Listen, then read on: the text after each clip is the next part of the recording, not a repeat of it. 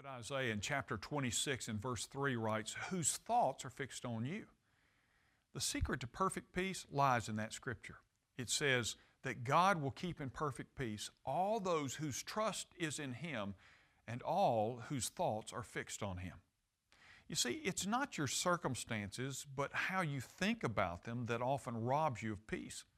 Focusing on your circumstances just causes more anxiety because circumstances constantly change and often spin out of your control. However, God never changes, and nothing ever spins out of His control. Peace and worry are mutually exclusive. Worry throttles your confidence, it chokes your perspective, and it suffocates your spirit. It robs you of the peace that comes from knowing the God who can handle anything and through whom all things are possible. The reason we worry so much is because we engage in exactly the opposite kind of behavior to which we find peace. Worry is like a no confidence vote in God. You may not intend it that way, but every time you give in to worry, in essence, you're saying, I don't believe God can or will handle this for me.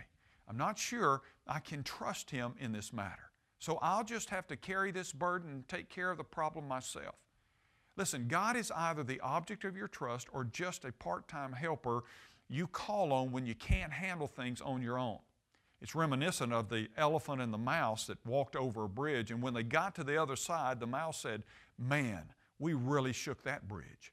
You see, when you begin to see God as playing the major role and you the minor one, you'll begin to find the peace which has eluded you for so long. I'm Ray Jones, and that's another heart truth for your day.